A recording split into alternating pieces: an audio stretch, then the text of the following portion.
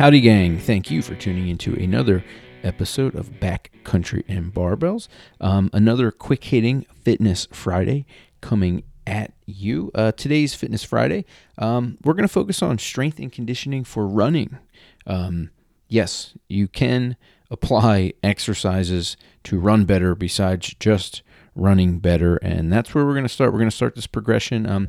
Pretty simple. I think running better, first off, yeah, you should be running if you want to hunt. Look, man, the stronger you are and the longer you can go, the better you're going to be. I don't think you have to run marathons. I don't think you have to be Cam Hanes and be running ultras. But look, you should be trying to develop some kind of aerobic capacity. I think kind of Steve Rinella puts this really well. When you're in the woods, you need legs and you need lungs. And the thought on this drill we're going to discuss is just giving you the opportunity to strengthen your legs so you can go a little farther. The issue, great. If you're running, awesome. Fire it up for you. If you're getting up in the morning and putting miles on your legs, wonderful. I think that is really good. But there's more to running better than just running better. You are not stuck as a crap runner. If you're a crap runner, you can do skills and drills and strengthening exercises to improve your technique, strengthen your legs for the miles you plan to put ahead. And I really think if you're in the off season, the more miles you can accumulate and the more miles you can accumulate consistently, the better you're going to feel in fall and August when you're pounding the trails in search of your tag. So where I go for most of my running drills, I have a great book that I always dive into. It's called Pose Method of Running by Nicholas Romanov, and it's a great book. It drills, programming, ideas, and just like with weightlifting or anything else, I really always take a skills-based approach to things. Aside from just doing the activity, I'm always going to incorporate some sort of exercise or movement practice to support it. And I want to start this conversation with you guys with this thought of developing I like the thought of developing elasticity in the muscles, in the legs in particular. And this is an idea talked about in Dr. Romanov's book, and you guys can check out chapter 27 of this book. I don't know what edition you have, but this idea of developing muscular elasticity, and that's going to help you not only have a powerful running stroke, but a running stroke that is not brittle and a running stroke that can be more repetitive. A lot of what goes into this pose running method is we want to hold a particular shape while we run, and we want to focus more on cadence and tempo and having lots of running strokes as opposed to big, powerful, broad strokes. So these are strokes that are going to help you sustain running and make it more efficient. And on Instagram, I kind of posted an entry-level drill.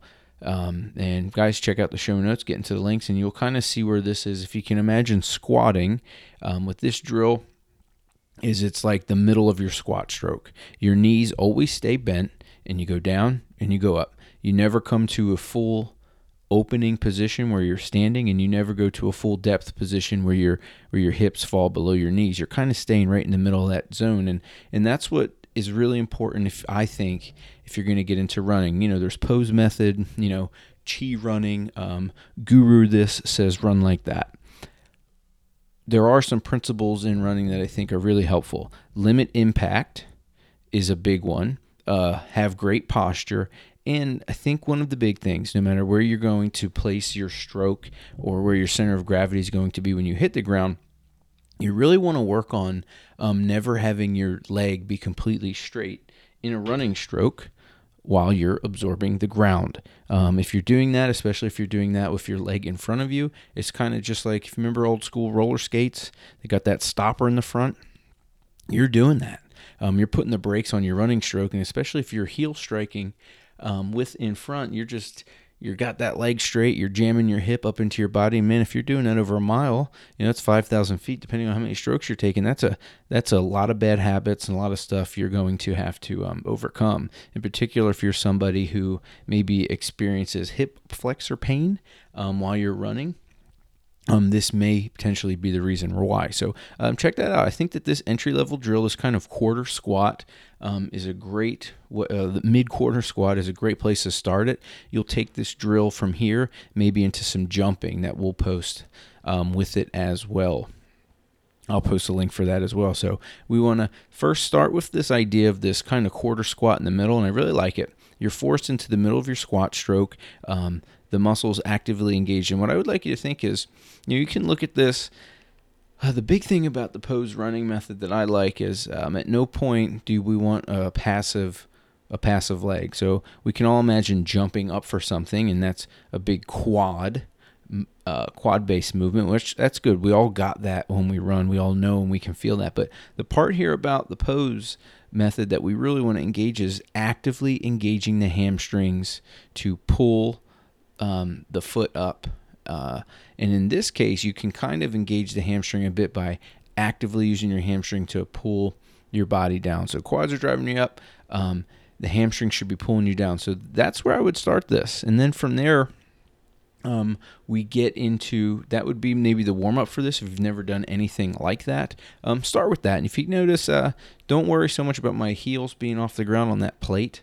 I'm doing this for two reasons. One, I'm just experimenting with trying to get a burn on my legs. I really like the idea of that, bringing in some muscular elasticity. But I'm also trying to put a lot of stress on that quad too for appearance sake. I like having that teardrop in there, and this gets that burn in there. So, but you don't have to go that route. But the second step in this drill, the second step in this progression is going to be to incorporate a small jump. And what we're looking for in this jump are two things. Again, getting off the ground doesn't have to be high, but we want lots of reps. Lots of reps. We want to engage the front of the foot. We want to kiss the heel to the floor, but not slam the heel through the ground. But we want to get lots of reps. And the thing I want you to focus on after getting off the ground is once we jump, to use your hamstrings to pull your feet up and then retreat them back to the ground as quick as possible. We're looking for lots of quick, soft reps. And last thing, guys, is to keep that knee always bent. We don't want to receive the ground or the ground to receive our body with a straight leg. Not what we want. So this is the first place I would start, to just get those legs a little bouncy, get those legs a little rubber bandy, get those legs a little happy for the trail. So give it a try. I like the Pose Method running books. I think they're great. There's lots of options for you, and I think before we can get into this being the way, I think there's just some universal principles that this book kind of brings to light to get you guys getting your legs happy. So and the places that I would use these drills like this are great for warming up when you run. Again, I've talked about this in the very first Fitness Friday. Warming up is either something people don't do at all, or it's something that they do way too much. If you're going to program something like this, do it before your runs. No, the first mile of your run should not be your warm-up. You should be doing something to engage your musculature, to set good posture before you run.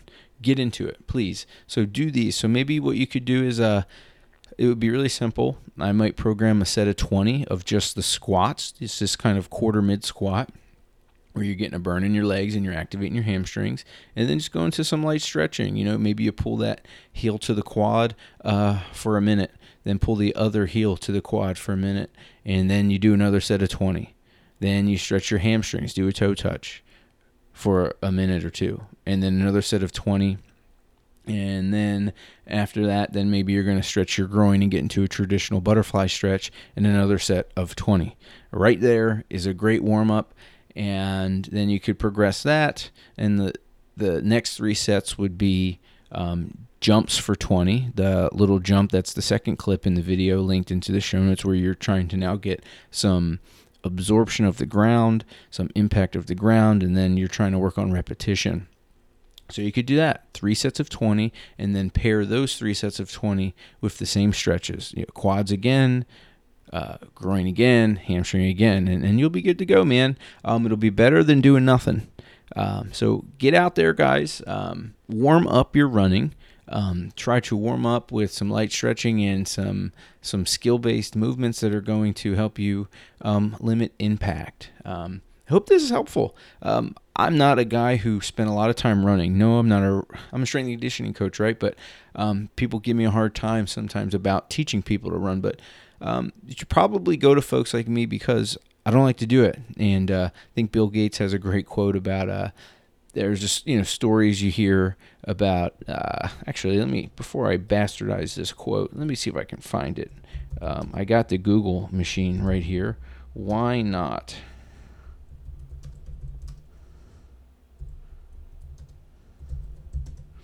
So Bill Gates, it's a quote he's often credited for. So Bill Gates is often credited with the quote, I will choose a lazy person to do a difficult job because a lazy person will find the easiest way to do it. Hey, I'm a weightlifter.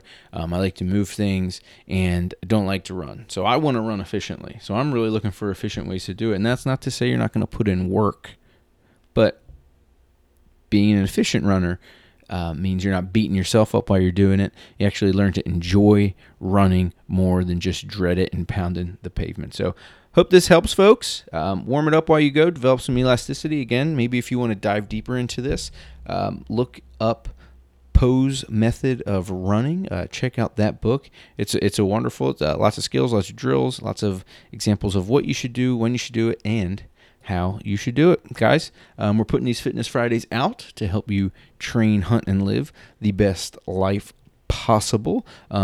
Let us know if we're hitting that mark. Review the show, pass it along, and find a way to interact with us. I'm mostly active on the Instagram, and it'd be great to see you there. So let us know, and have a great one, guys.